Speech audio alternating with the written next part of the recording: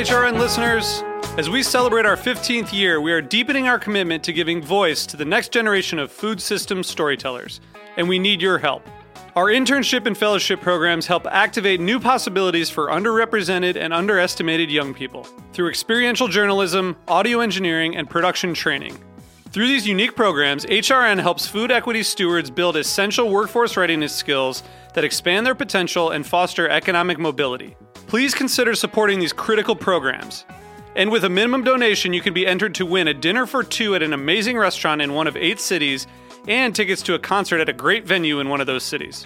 We have incredible partners across the country who have donated, as they also share our passion for helping to educate the next generation of food systems storytellers. Check out heritageradionetwork.org/15 to donate and enter to win today. That's heritageradionetwork.org/15 to donate and enter to win today. And make sure you donate before March 31st. Thank you.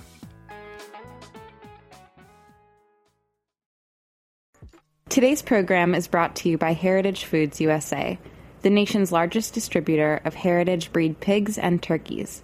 For more information, visit heritagefoodsusa.com. I'm Damon Bolte, host of The Speakeasy. You're listening to Heritage Radio Network, broadcasting live from Bushwick, Brooklyn. If you like this program, visit heritageradionetwork.org for thousands more.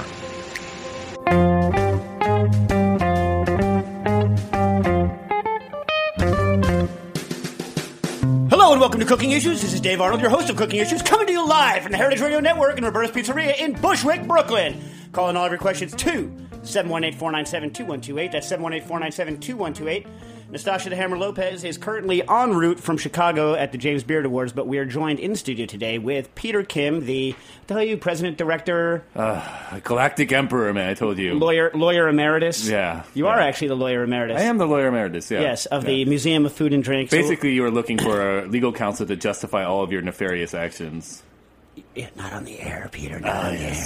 And Veronica, who's a new intern at the museum and hails originally, I guess, from Brazil, but is currently living in Miami. Yes, sir. Yeah, it feels in here like Miami. It feels in this room like we're in Miami. I'm bringing some sunshine to New York. Yeah, or more the humidity. And the sulfur stink. That's the other thing people don't realize who've never been to Florida is the entire place smells of sulfurous groundwater. Or is that just me that believes that? Can't blame me for it, though. Yeah. No, I don't know. Maybe you did dope all of the entire ground with sulfurous minerals. I don't know. You know that smell, that Florida water smell when they water the lawns with that Florida water? All too well. Yeah. All too well. Do they have on that side the giant palmetto bugs? First of all, is everything just built in cleared palmetto like it is over in Sarasota, or is it different? Well, I'm actually from North Miami, so I am pretty much in the clear of palmetto bugs, thankfully. Oh, nice, yeah. But they make our cockroaches look like... I know. Like nothing, like weaklings. I know. Yeah. Although we do have the giant water bugs here in New York that are on the lower floors of our buildings only, and they don't congregate in huge packs. I call them travelers because they just kind of... You see one, you kill it. You're not worried about infestation because it came somewhere from the pipes down from the depths where the alligators grow. Yeah. Also important. Speaking of water bugs, Dave's covered in water right now. I biked here. And joined in the engineering booth with our old pal Jack Inslee. Hey, guys. How you doing? I'm pretty good. Good. So we have a bunch of stuff to get to, so I'll just get to it. Although, please do call in your questions to 718-497-2128. That's 718-497-2128. Sad news to report. Most of you who are plugged into the food internetosphere probably already know, but Josh Ozersky died yesterday. They still haven't figured out why he died, but he was found in his hotel room yesterday morning. He was in Chicago actually for the Beard Awards. He's only 47, very sad, very very kind of larger than life figure.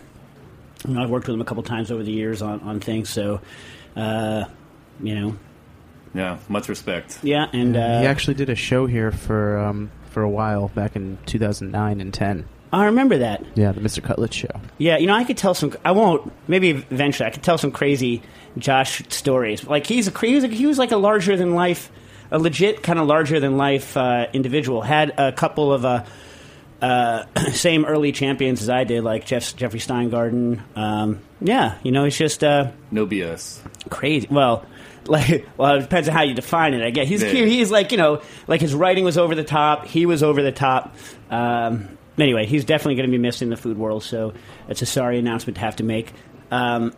So rather than launching into my normal stuff, why don't you talk? We have a museum benefit coming up in next week, actually. Yeah, next Wednesday. So we've got the annual MOFAD Spring Benefit Dinner coming up, and well, I'm biased, but I think this is really the most exciting dining event in New York City. We get this is actually a concept that Dave put together, and it's with Nastasia the Hammer Lopez. With Nastasia the Hammer Lopez and Patrick Martins as Dave wipes the moisture off his face. But we get 8 of the best chefs in the country to come together and put together a meal. But it's not just any kind of meal. We do museum themes like food of ancient Rome or space food or. What else have we done, Dave? We did caveman food. That was a good one, Wiley. Yeah, Wiley did caveman food. Well, speaking of James Beard and winners, TV dinner. Yep, exactly. TV dinner by Michael Anthony, who just won the James Beard Award for Outstanding Chef. We did Ancient Rome with a whole ostrich by another Mark Ladner, just best chef in New York City, and congrats, Mark. Tosi did, Chef Christina did space food. She's just won for Outstanding Pastry Chef. So yeah, so we have a lot of big people, and you want to give them a rundown of who it is? Yeah. So this year we've got a great lineup. Don't miss me or I'll kill you. Yeah. We've got Erin Bludorn from Cafe Balloon. We've got Elizabeth Faulkner. We've got Alex Cornicelli. She's going to be doing What Would Jesus Eat, which I think is really one of the more exciting topics. We've got Mads Refslund. But we know what he drinks. We know he turns water into wine when the keg is kicked at the wedding. Yeah, exactly. That we know. And then I can then turn wine into pee. That's my specialty. Wow, we just got in trouble with a whole chunk of our listeners there. So there you go. Anyway, and then we have Mads Refslund, one of the co-founders of Noma, and now he's at the helm of Acme. He's doing Weeds of New York. We've got Andy Ricker, your friend, my friend, Pock Man, and he's doing Rotten Food. And then we've got... But remember, we gave him that because, I know he likes doing things like fermented short ribs and stuff like this, so we gave him...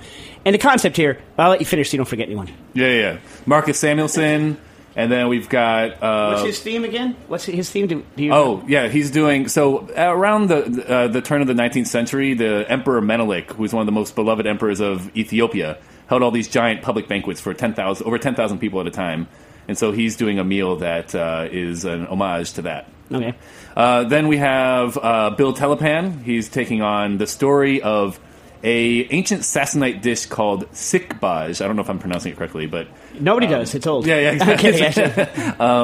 That title is actually stolen from The Language of Food, which is a book out by Jarosky about the history of certain, a linguistic approach to, a linguist reads the menu kind of a thing. Yep. Yeah. And then we've got Bill Yosefs, the former executive pastry chef at the White House, taking on the topic When the White House Burned, because in 1814 the British troops arrived at the White House to burn it down, but they found, bizarrely enough, a meal laid out for them that was a meal that the President Madison and Dolly Madison, the First Lady, had abandoned in their haste to leave. Of course, they saved the portrait of George Washington on the way out. And they say Americans aren't polite. We left dinner for them. Exactly. So they ate it, they drank it, then they burned the house down. See, it's the Brits. It's the Brits who caused the problems. Exactly. No offense. I'll be in Britain, actually, next week as well, right after they benefit. I fly out to London. I'm doing cocktail demos at Zetter Townhouse. Cheers. So again, now you got in trouble with the other half of it. Oh, yeah, there we go.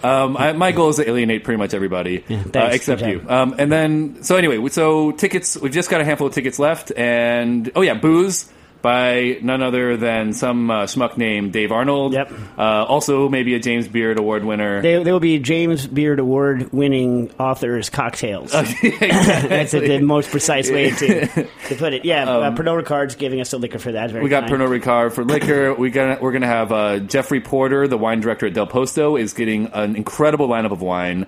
We got sparkling wine, champagne. We've got, and then Nastasia will be there. Yeah, Nastasia will be there in the corner with her bottle of champagne, and then we'll have a selection of 6 wines available during the dinner.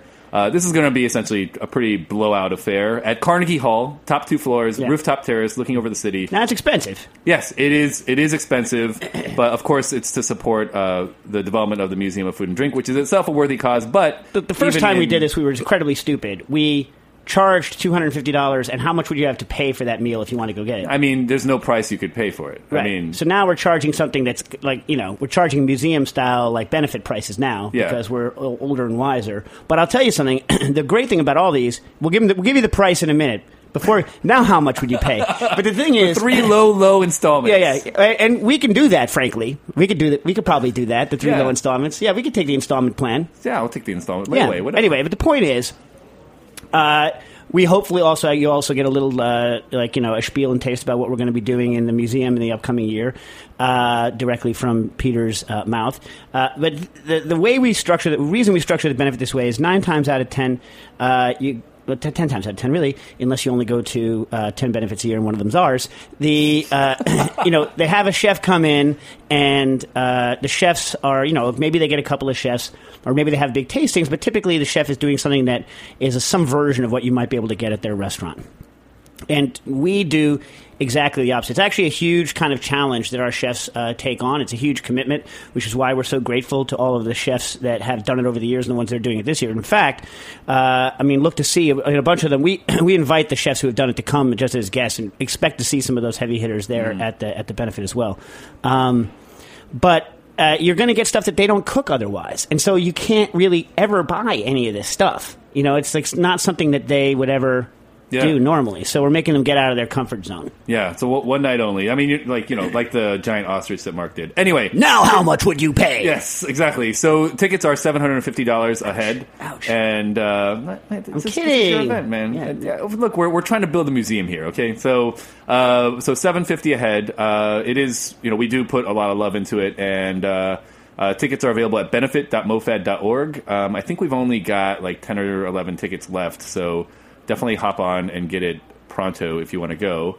But definitely the secret ingredient here isn't love, it's money. Yes. Yes, the secret ingredient here is money. Yes, exactly. Benefit.mofad.org. Nice. All right. And Jack, is our Kickstarter still going? It is. We got 7 days left. All right, do your plug. Let's get all the plugs out of the way for Justino's sake. Yeah, donate. 7 days left, or this website explodes. Are you gonna really just say donate? Yeah. Donate Sunday. Yeah, like that. I was just baiting you. All right. Here we go. Anyway, how close are we, Jack? We're about $7,000 away. So you made half the money from last week, right? And we have 7 more days. Yes. People, please. People, come on, please. Let's do it. Do you want to be able to have a website so that, like, the stuff that you call in to 718-497-2128 actually gets put on a website that works and has new and interesting content? I don't know. Do you? You should see Jack's puppy dog eyes right now. Yeah. Jackie Molecules is crying some sweet H2O out of his tear ducts right now. And you're crying some sweet H2O out of your forehead right now. Dude, enough with the I biked here. Enough. All right. Today is Cinco de Mayo, and in honor, yesterday, for those of you that listen to this or follow the tweet, when I was in Mexico a couple of weeks ago, I bought a Nixtamatic grinder, which allows me to make masa.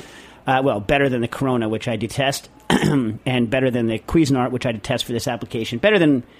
Actually, you made the ride Nixtamal with me. What a pain in the butt that was. A pain in the bleep, man. Yeah, that sucked. It tasted good. Yeah, outstanding. Yeah. And half of them went in the trash at the end of the night. People are the worst. You know something about people? People, they're the worst. Not you, dear listener, but everybody else. That one next to you who's not listening, he's the worst, right? Exactly. Yeah, the worst. Or her. Maybe she's the worst. I don't know. I don't know who's sitting next to you. Yeah. Yeah. Anyways, so the issue here is that it's hard to get some really interesting corn.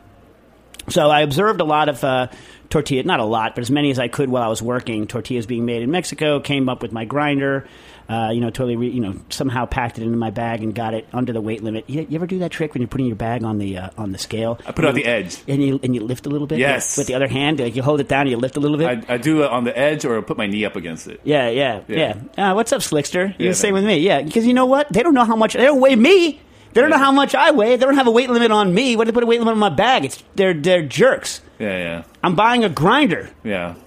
You know what I mean? The other trick is, like, normally when I bring something that's 1 billion pounds, I'll just put it in my... And I've trained myself over the years to look like I'm carrying a normal weight backpack when I'm in fact carrying, like, a backpack full of lead bricks. Right. You know what I mean? Yeah. And so if you look like you're like, when you're going through the line, they're like, oh, no, man, we got to weigh that. But if you just look like you're carrying a bag, you can collapse as soon as you get through security. But like, that dude just has purple arms. That's terrible. He's purple. His face is white as the driven snow, and his arms are purple. This is absolutely normal. Like, he had a body transplant from Grimace or something. But Nice. That being as it may, the point is that I couldn't carry. Different countries have different rules about what's kosher, so I probably could have gotten the grinder through American TSA, even though I couldn't get the powders through it, because they're usually okay with electric motors, as long as it can't be interpreted as a weapon. But I've had electric motors be problems in Colombia, and no one could tell me with a straight kind of story what the Mexican rules were going to be, so I didn't want a chance, so I had to check it. Anyways. Okay, so Cinco de Mayo, I come back. I want to get the good corn. I was talking last week at the other Beards, the one that was here, with Rick Bayless, and he's like, "Well, where should I get the good corn from?" He's like, "You idiot, go to Hacienda." I was like, "Duh," because I know them. Why wasn't I thinking? So I went. In fact, yesterday I did a fast nixtamalization, people, so it's not the best, but expect more to come. I did met up with Jorge. Gaviria from Hacienda, who gave me some of the most awesome kind of corns. I was tasting them dry, just really interesting corns. So the one I did yesterday was a white bolita from Michoacan, which was just had an incredible kind of corn, kind of almost like a movie theater corn taste, right out of the dry, uncooked. Whoa, that's wild. Yeah, so I nixtamalized it yesterday. So now my game I need to get my nixtamatic kind of tuned in more. It needs to be broken in. I need another couple pounds of masa. And I need to get my tortilla press in order, man. I have that Victoria, the regular Victoria tortilla press, and it's just weak. Everyone says it's great, but I look at it, and there's too much slop in the freaking hinge, right? So, like, it pinches it in an angle. So the tortillas, they're too thick on the one side. Even if I double flip them, I'd have to quadruple freaking flip them to get them the way I want. And then I'm always over-pressing the one side that's closest to the freaking handle. Why don't they just machine the thing with the right freaking thickness for what I want? So I'm going to have to build some spacers or else get a better press. Because the lady who did the best that I saw in Mexico, I didn't see any of the sweet old abuelitas doing it with the... Yeah, that's wild. The hand pat. That's awesome. It's incredible. Yeah. But... these guys weren't using the little Victoria hand press that I was using. They were using 2 sheets of giant cold rolled steel with a big pipe on it, and they were just like bat bat bat, and they were totally even throughout. So I'm gonna more on that later over the next couple weeks. I'll talk about it when I get. But in honor of the Cinco de Mayo, I brought in some treats from Mexico for us. Nice. Yeah. So I have. I don't know if I talked about these before, but these are from Puebla. These are camotes. You know these? No. So apparently, these nuns, I don't know, Santa Clara, or something like this. These nuns use this fancy sweet potato that grows around Puebla, and it's only made in Puebla. They call it camotes, and they make these sweets with flavors in them. So they're different flavors. You can read semi-Spanish, so you can tell me. And then Jack, you can have some of these. And then also, I brought in my favorite Mexican confection. Mazapan. Oh, nice. Mazapan is their take on marzipan, but it's actually it's just made with peanuts, and it has a texture of halva. This is what halva wishes it would be. Sorry, all of the Greece in the Middle East. This is what halva wishes it could be. For those of you that aren't allergic to the peanut. Are you allergic to the peanut? Not allergic to the peanut, well, thankfully. Have some peanut. Jack, peanut product? Love it. Yeah, here, have one. Come take one. Cooking issues. Recorded in a studio that may contain nuts. Okay, now let's get to some questions. You like that, right? You try that? You try it? You guys are so slow. Yet. I would have finished the whole box by now. Thanks, Dave. I know, man. You do hungry hippos, but I like to savor things. Oh, you know what? You jerk. It's called mindfulness, Dave. It's a new thing. Jerk. What flavor are you opening at the camotes? Limon. A limon. Wow, we had to do the smarmy accent. Is that? That's smarmy. That's just my normal voice, man. Why? Hey, you know what I like about them? They dry out on the outside, but the inside has a kind of an awesome kind of a texture. Yeah. They're only made in Puebla, baby. Why don't we take a really quick break now? All right, we'll come right back with some actual questions on cooking issues.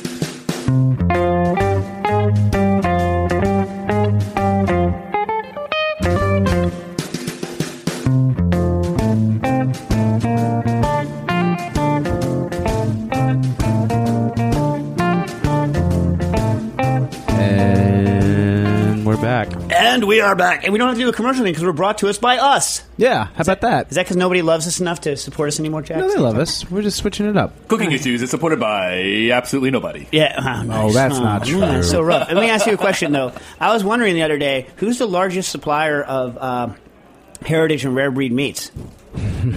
I think it starts with H. Gee, I don't know. I can't place it. I can't place it. I can't. I'm thinking my tongue, man. I can't. Yeah. I don't know. I don't know. I don't know. I don't know. I am Patrick Martins. All right, Peter, do your Patrick Martins imitation. No, man, you can't have me do that. I can't do. I don't know what you're talking about. You're a liar. You're the one who has a good impression. You're a liar. Sam Geiger. HeritageFoodsUSA.com. That's HeritageFoodsUSA.com. Oh, I see. Because Patrick would get mad. Yeah. He's probably calling and saying, "What are you doing?" Yeah. He's too busy selling meat right now. Selling heritage meats. That's right. All right. Sam Geiger wrote in a while back with Cold Pack Squirrel. That's right, Cold Pack Squirrel wants to know, hey, can you discuss the best way to cook squirrel that have been cold pack canned? Thanks, Sam Geiger. Well, Sam, I hate to break this to you, buddy. It's cold pack canned. Sucker's already cooked. Yeah. You don't need to cook it again. But I think I was reading actually a lot on squirrel, the success of squirrel meat canning, and I've never done it. I knew a guy in... I swear to God, I knew a guy in North Carolina who used to pay his landscaping crew in squirrel. You know what I'm saying? Because I've only had squirrel mixed in with stews in North Carolina. So when you're making a squirrel that way, there's really no way for me to tell you I know what squirrel tastes like. It's like when someone gives you little tidbits of alligator that have been coated in like a half inch of batter and fried to within an inch of its life, right? So like, right. Veronica, what does that taste like? It tastes like fry. Am I right? Exactly, and it's pretty chewy. Yeah. I've had bigger pieces of alligator, and it's kind of like it needs to be really fresh. I had like previously frozen, refrozen, like kept in somebody's like swamp cooler alligator, and in big chunks you don't want that. Is it like snake? For some reason, I imagine it being like snake. I've only had snake in small chunks that it tastes like fry. I've never had like a whole grilled snake. Oh man, I'm sure it's good. I love snake. No, but it's going to be fresh, right? Yeah. I'm sure it's a delicate meat that is abused too much by freezing and refreezing. Yeah. That's the only large chunk alligators I've ever tasted have been cooked that way. Mm-hmm. So I'm not. And similarly with squirrel, I'm going to go ahead and say that I've never had it in such a way that I know I could say this is what squirrel tastes like. My guess is it tastes like rabbit. I hear that how squirrel tastes is vitally dependent on how it was skinned, whether all the glands have been taken out of the squirrel. That said, I mean, I'm sure it's like rabbit. So if you'd use it any way you would use like a canned kind of a rabbit, any kind of a white meat. Strangely, all of the cold pack canning, they can in kind of liquids, not in fat, because I think they're worried about the fat thing. Because I think it would be good to have it like rillette. I would want like put some pork fat up in that piece and make it rillette style, right? Wouldn't that be delicious? Yeah. If anyone out there has made, hey, Nastasia the Hammer Lopez is here. Move my bag, please, and my helmet, please. I would love to have some squirrel rillette. You know what I call that? Squirrette. Very well. I don't know. That's a good one. It's not a Piper level pun, but it's okay. Welcome back to the land of New York. Thank you. Well, you're wearing like something very tropical, considering you're just in. You were in Chicago, not Hawaii. Did you think you were going to Hawaii? No, this is not the shirt I bought the day when we were late after moving. Remember? No, but okay. Yeah. Oh, yeah. We're in the process of moving Booker and Dak's lab, by the way, up to Connecticut. So, do you have any? We talked about Mark. Oh, good. We talked about who else did we mention? Christina Tosi. Right. Mike Anthony. Right. Anyone else we know? Anyone else? Winners? Friends of the program. No, friends I of the think us. that's wait. Wiley got inducted into yeah. the He didn't win. It was a slam dunk. That's just like a lifetime achievement. Still it's an accolade. Also, It's Alan a freaking Benton. brother-in-law. Oh, Alan Benton? But I mean, it was like Best Bacon is an America's award. Best Bacon is an award. No, it was like an America's If it was, it would be Sam Edwards. restaurant. What do you guys? Oh, yeah. Well, it depends what you're using it for, right? Benton's bacon as a culinary bacon, but Sam Edwards isn't eating bacon. Okay, fair enough. And is it, what were you saying Benton was winning for, Stas? No, it was like the America. He knew he was winning too. It was like a Wiley kind of award. Yeah. You know what? Whatever. The only time I ever won something like that, they didn't tell me ahead of time. You know what the worst part of this award was? This program. So in Mark's speech, he thanks sobriety at the end, right? Like, What? Hold on. And then all these other chefs What? were like, What? "Oh man, I don't think I'm going to drink tonight, man. That's, Oh, so man. I was like, Well- I can't take a bottle of champagne in a straw now because Well, it wasn't really a party atmosphere anyway with Josh and everything, right? Or was it? not everyone knew. I've been in situations like that where people are trying to have a festive thing and something really awful has just happened and Yeah. only some of the people know, and it's very tension. We did have a uncomfortable moment of silence, though, for Homaro. because they knew that ahead of. Well, Yeah. he's from Chicago. Yeah. Yeah. Bad year for food all the way around. Shaw too from E Gullet was this year, right? I don't know who that is. Yeah. Well, good for paying attention to the world stuff. He went on after E Gullet to be one of the founders of Quirky. Oh, the air conditioning company? They're not an air conditioning company. That's just You know what I mean, yeah. Yes. Okay. Next question in from Trudy. Said, "Hey, Dave." Oh yeah, Nastasia. I gave her a whole pack of that. I have a whole. She's like, Thank you. I'm done with the sweet potatoes. I'm done with it. Hiya, Dave, Nastasia, and Jack, and now also Peter and Veronica. This is Veronica, by the way, Nastasia. She works with the music. Hi. Hi, nice to meet Nice you. to meet you. I have a this is a good word. I have a hydrocolloid conundrum. I like conundrums. They're good. I've been trying to invent / create a frozen moose pudding concoction. A frozen moose pudding concoction. Right? Say that with your most snoot-tootly I got a lawyer. mouthful of Pueblo, man. All right. Puebla. I also need to put my monocle on to do that properly. You don't have your planner's peanut monocle at all times with you? I usually pack it, but Monocle packing. All right. Playing around with a combo of agar, xanthan, polydextrose, psyllium, which I've never used. I mean, I know what it is. And flax. Basically everything I have on hand. I haven't been... Like, that's like a juice bar stuff, right? You're down with the psyllium, right? You pay attention I don't to what know. people do. No, I don't pay attention to it. You're the one that tells me all the juice trends. Yeah, I know all the, but I don't know psyllium. What about you? What are you, Veronica? You a juice trend person? Are you a juice person? I'm a dessert person. Thank goodness. Dessert. God bless dessert. You know that a lot of places now are toning down on desserts because their margins aren't as high. They'd rather flip the tables. Desserts have higher because the ingredients in desserts usually have... You read that article? There's a bunch of articles on this. I didn't, but that's just because I'm not their customer. If I was there, I would order enough desserts to make their margins pretty high. Yeah, so. well, no, but in other words, like just like chocolate and cream and stuff, it's just expensive stuff. Expensive, yeah. You know what I mean? Yeah. A lot more expensive than mashed taters. You know what I'm Very saying? true. Taters is cheap. I don't know what's prompted that right now. Well, I can walk into try to make whatever. I'm just saying. This is why that's like one of the most ubiquitous sides is because they're free. Yeah. Rice, potatoes, beans, all Yeah. fundamentally free. I haven't been having much luck though, since it always comes out slimy. What's your? You hate things that are slimy, Stas, right? Okra. Oh my God, Stas! Remember that okra that we... Which? No, it wasn't okra. That slimy... Oh my God, Yeah. the yam, that Yeah. Japanese slime yam. What's it called? Oh, tororo. Doesn't it start with an M? N? Well, there's Naan-yo sticky yam that's like grated, and then it's So no, but tororo. the whole one is called like I don't nine. know. Oh my God, we had the most HR unfriendly moment in the French culinary where someone had peeled the entire. It's like a 2-foot long. Phallus. There you go, and you peel it, and it just self slimes like it's made out of personal lubricant. Did you smash it, or did No, you well, we grate tried it? or- holding We handed it it. to Nastasia. She squeezed it and shot it across the room, and it It exploded shattered. against the wall. Oh God! Everyone was like, oh! Everyone's like, "Oh, oh!" Like that. Yeah. That's pretty much how it went. Right? Yeah. See you guys next week on Cooking. Yeah. Anyway, haven't been having much luck though since it always comes out slimy. See, this is the problem with this show. This is why, Aren't nominated. because I say the word slimy and then for 3 minutes we're talking about yams. I got a mental issue. I'm trying to reduce the xanthan as much as I can since I think this might be the problem. Well, it is. Look, xanthan is some slimy. It's not really slimy. It's snotty. Xanthan is like snot. And also, even in relatively small concentrations. Remember, xanthan is supposed to be used in very small concentrations. In relatively small concentrations, it has that jiggly, where you twist a container of it, and the outside starts rotating, but the center stays still for a minute, and then it has that back motion, that shoulder flick back motion to it. Its milkshake brings all the boys to the yard. And it's not better than yours, which is weird. They come to the yard and they're still like, no, I'll keep the other milkshake that I already have.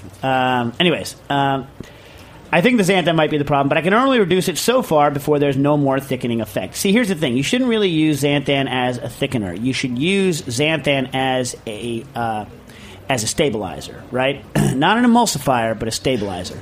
Well, I'll finish reading your thing before I get it, because I have this terrible habit of just going off into tangents. I can't get rid of it. I'm sorry. Don't say it. This is why, they had me write a book, because there you're forced to follow some sort of linear thing. If you go to tangents, at least like you can put them in footnotes or something. You know what I mean? Yeah. Whatever. I also have agar, but I'm not sure how to throw that into the mix. I have yet to use any eggs, since I'm trying to keep it vegan. Vegan face. What? Stas, you just, I know. I was so happy you made it here, but then you disappointed me with the lack of vegan face. You know what I mean? I want to keep it vegan if doable. I know this posed problem lacks specifics, but I just want to learn more about what gums will help and which won't, since I'm really fascinated by hydrocolloids in general. I've also been wondering about guar gum. Is this redundant if I already have xanthan? No, it is not.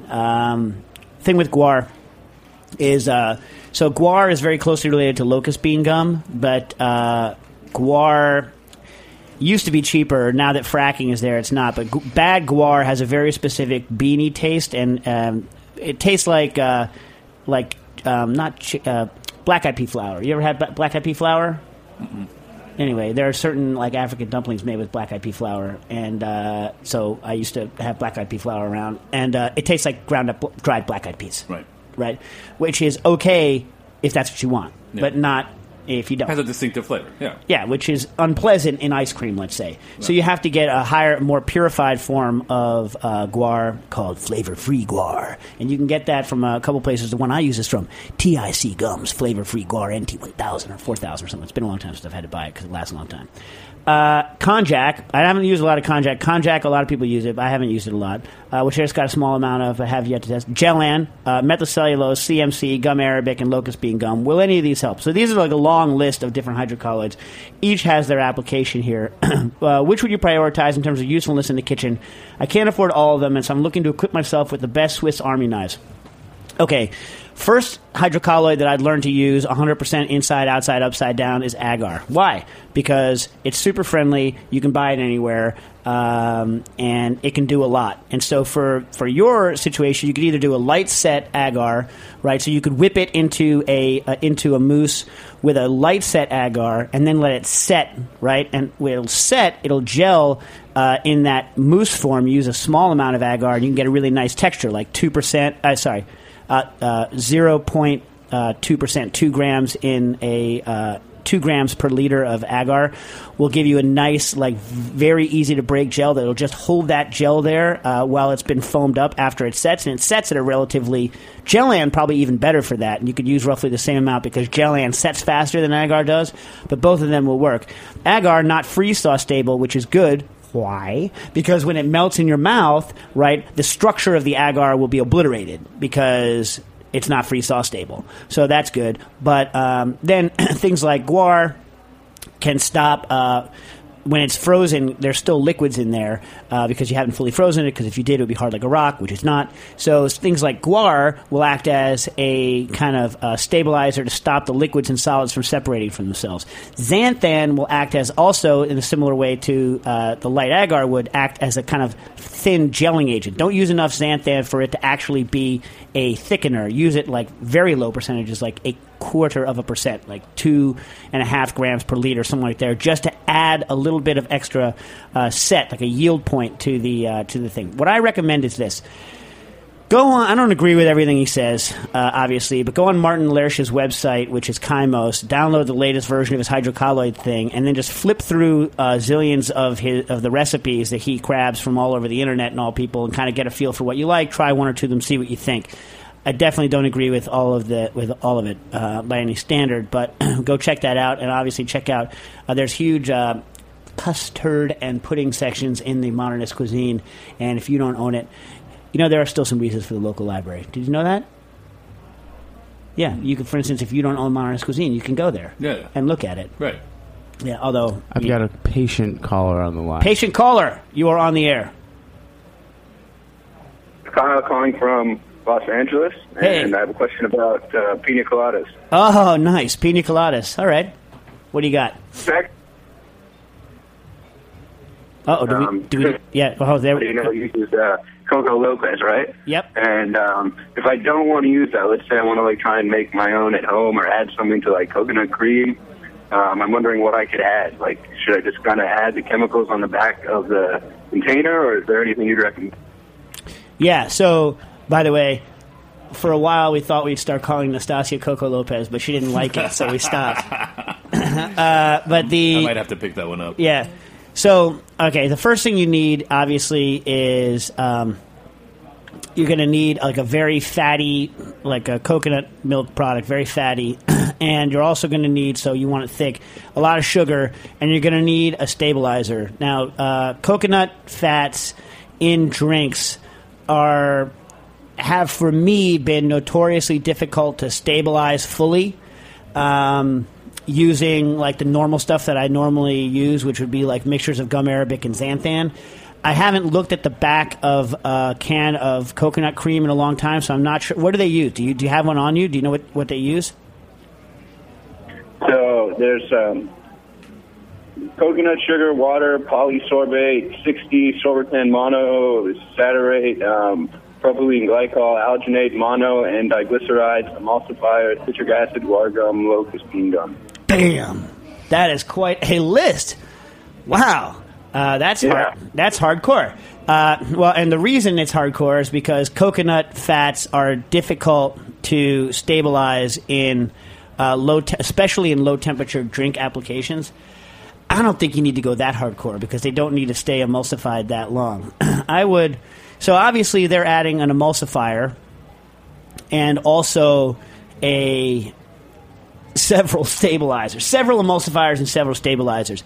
You could try using what I use, which is just a mixture of gum arabic and mostly gum arabic, which you're using as an emulsifier, and xanthan, but it's not going to stabilize fully. How long does it need to stay there?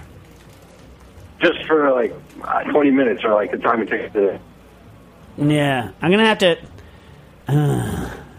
So of that list... Some of them need to be cooked and some of them don't, right? And so presumably, if you're going to go through all the trouble, you don't want to cook the hell out of it because you want to have a fresh kind of a flavor, right? Yeah, I would guess. So it's like, it's a tough problem. We had a coconut. I'll tell you what. At the bar, we finally came up with a recipe for a stabilized coconut, like orgeat, that we used. I'll figure out exactly the ratios I use. Jack, can you remind me to talk about it on the next program? And I'll just give you the recipe the next week on the air. Does that sound good? Yeah. You still have him? I think he's got it. You got anyway. That's great. Thanks a lot. All right, cool. So we'll get that recipe for you, and I'll either tweet it on Cooking Issues or we'll put it out on the air next week. All righty? All right. Okay. So the other question we had from Trudy was regarding fish bloodlines. I don't have a problem with the taste of the fish bloodline since I actually like the fishiness, but I was wondering what this part of the fish is actually composed of. Is it basically proteins and water? That's what jellified pig's blood consists of when I used to eat it at Chinese restaurants. Why do you no longer eat it? Why do you have a different Chinese restaurant? What are your thoughts on the pig blood, Peter? I like pig blood. Yeah? Yeah. You like it, a pig blood? Yeah. Yeah. All right. Stas? Yeah. I've never had it. Also, big fan of Boudin Noir. Yeah, that's good stuff. Yeah, that's good stuff. Totally different, though. Yeah, totally different. You know what? I like it when it's got enough. I don't like it when it's so freaking rich. I like it when it's got like enough stuff in it that's not like so rich. Like when you're just eating like a block of just like bound with the least amount of stuff, blood's just too much for me. Yeah, so actually there's, I think it's Hungarian. They make a version of the blood sausage with rice in it, right? Yeah. It just helps to sort of cut it and make it not as rich. It's Yeah. good. Yeah, it's awesome. Good. What about Miami? Got a lot of blood sausage down there in Miami? I don't know if we do, but I definitely haven't had it. Yeah, so yeah. Can't speak for my people. No, the North Miami. The North Miami, they don't have it. Mm-hmm. She's from Miami, by the way. I have a friend from somewhere. Wow, strong words. That's Stas trying to be nice people. Oh, yeah, I'm in Miami, right. Okay. Is there anything in it that is bad for my dad who has heart health issues? Okay. Let me get to it. So what you should do is I will just read this to you. You can find it. It's called Fish and Seafood Composition and Nutritional Aspects by in the document Seafood Product Teacher's Resource Guide by Jacqueline Wheeler. It's available as a PDF on the University of Rhode Island's website. And by the way, what we're talking bloodline. I assume we're talking the same thing. We're not actually talking about blood. So when you're talking about clearing the actual blood out of a fish, you're talking about, oh my God, by the way, don't let me forget if I have time, shad season. Does anyone out there know how to bone a shad? Well, let me finish this. So remind me. Crickets. You guys are... Peter, you're the worst. You know, I love you in the way that you're the worst. Yeah. Anyway, so I'm going to just read you this page, Trudy. Fish muscle, we're talking about the muscle that's along the outside of the fish, and that's basically kind of a fat storage mechanism for fish, especially ones that swim hard. So white fish that have less of that bloodline along the side of them, tend to store almost all of their fat in their liver, whereas fish that have a larger, what they call bloodline on the side, tend to store a lot of stuff there. So it's just different compositions, not actually blood. So here I will quote from Section 7A, dark muscle and white muscle. Fish muscle does not have a uniform color. This is my reading voice. Nice. Yeah. I like it. Some mussels are white, while others have a reddish or brown color. This dark color is usually observed just under the skin. The proportion of dark to white mussel differs continuously from head to tail. The portion also varies between species, increasing with the swimming activity of the fish and sometimes approaching 48% of the body weight. There are often differences in the chemical composition of dark and white mussels with respect to protein and lipid contents.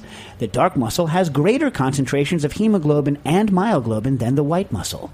The presence of dark mussel is related to the activity of the fish. Those fish that swim continuously throughout their lives usually have a larger proportion of dark mussel than those who often rest on the sea bottom. It appears that white mussel controls short spurts and darting movements, while dark mussel is used for slow, continuous movement. When freezing fish, the dark mussel is sometimes removed in order to prolong the storage life of the fish.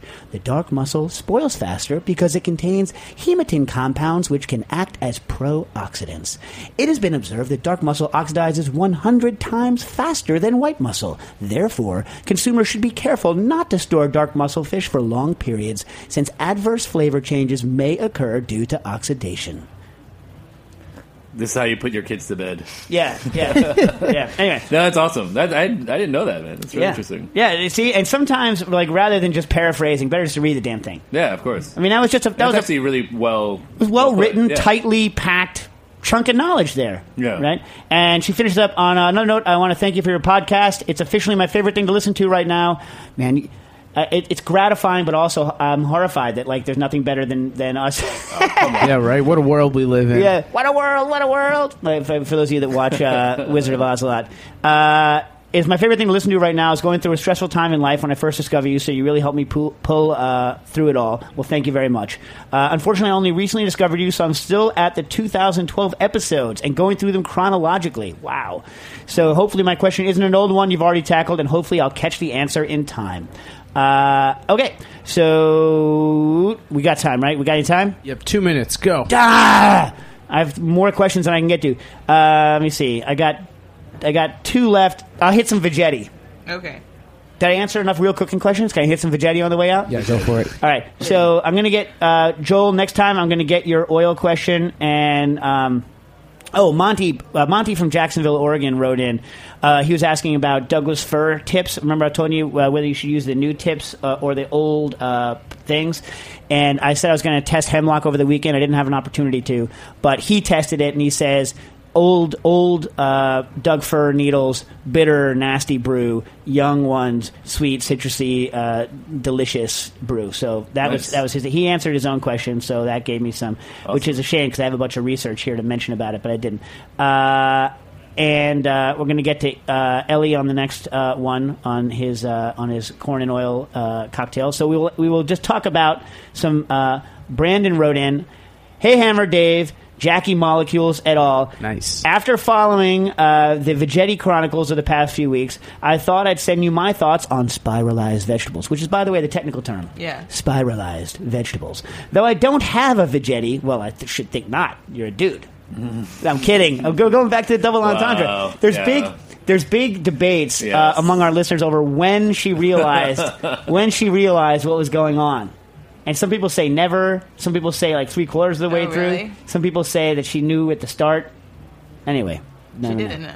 Didn't well, I don't know. Though I don't have a Vegetti, I do have the Perderno Spiralizer. And by the way, that's the one that's kind of the Japanese style one that looks like it's like on a slide, and you can do that. I actually have one of those too, but I have it set up to do sheets, like spiral sheets, and that's how I do potatoes for pizza. So potatoes for pizza, I don't want them in little strippy doodles. Like I don't want them, spiralized. I want like those thin, curly sheets, very thin, almost like potato chip thickness, thin potato, like Lay's style potato chip thickness, but like in long spirals. And you just toss those salt, pepper, oil, and then those on a pizza cook up just the right amount. Do you like thick pizza on it? Do you like thin? Do you like thick potato on a pizza or thin? I don't like potato on pizza. What? Oh, you don't like Sullivan Street's potato? Oh, yeah, I don't get that one. Peter, what do you like? I like potato on pizza. But thick or thin? Oh, both ways, man. I'm not a huge fan of the mashed potato because it weighs it down too much. Yeah, It's yeah. leaden. The thing I like about a thin potato is that it's like thin. It doesn't weigh down the crust. I mean, when I've made pizza at home, I don't do like potato chip thin, but I'll go on like He's holding his hands up. You're on a radio. I know, but I don't know. That's what, like a millimeter? Yeah, how do they do it in North Miami? How do you like your potato pizza in North Miami? Never had potato pizza. This is news to me. Justino. Yeah. Hey, Dave. Wait. All right. I'm almost. All right. Oh my God! So this is too long. All right, Brandon. I'm going to get back. We'll talk more about spiralized vegetables. We'll start with it next week. Cooking issues. Thanks for listening to this program on heritageradionetwork.org. You can find all of our archived programs on our website or as podcasts in the iTunes Store by searching Heritage Radio Network. You can like us on Facebook and follow us on Twitter at heritage_radio. You can email us with questions anytime at info@heritageradionetwork.org. Heritage Radio Network is a 501c3 nonprofit. To donate and become a member, visit our website today. Thanks for listening.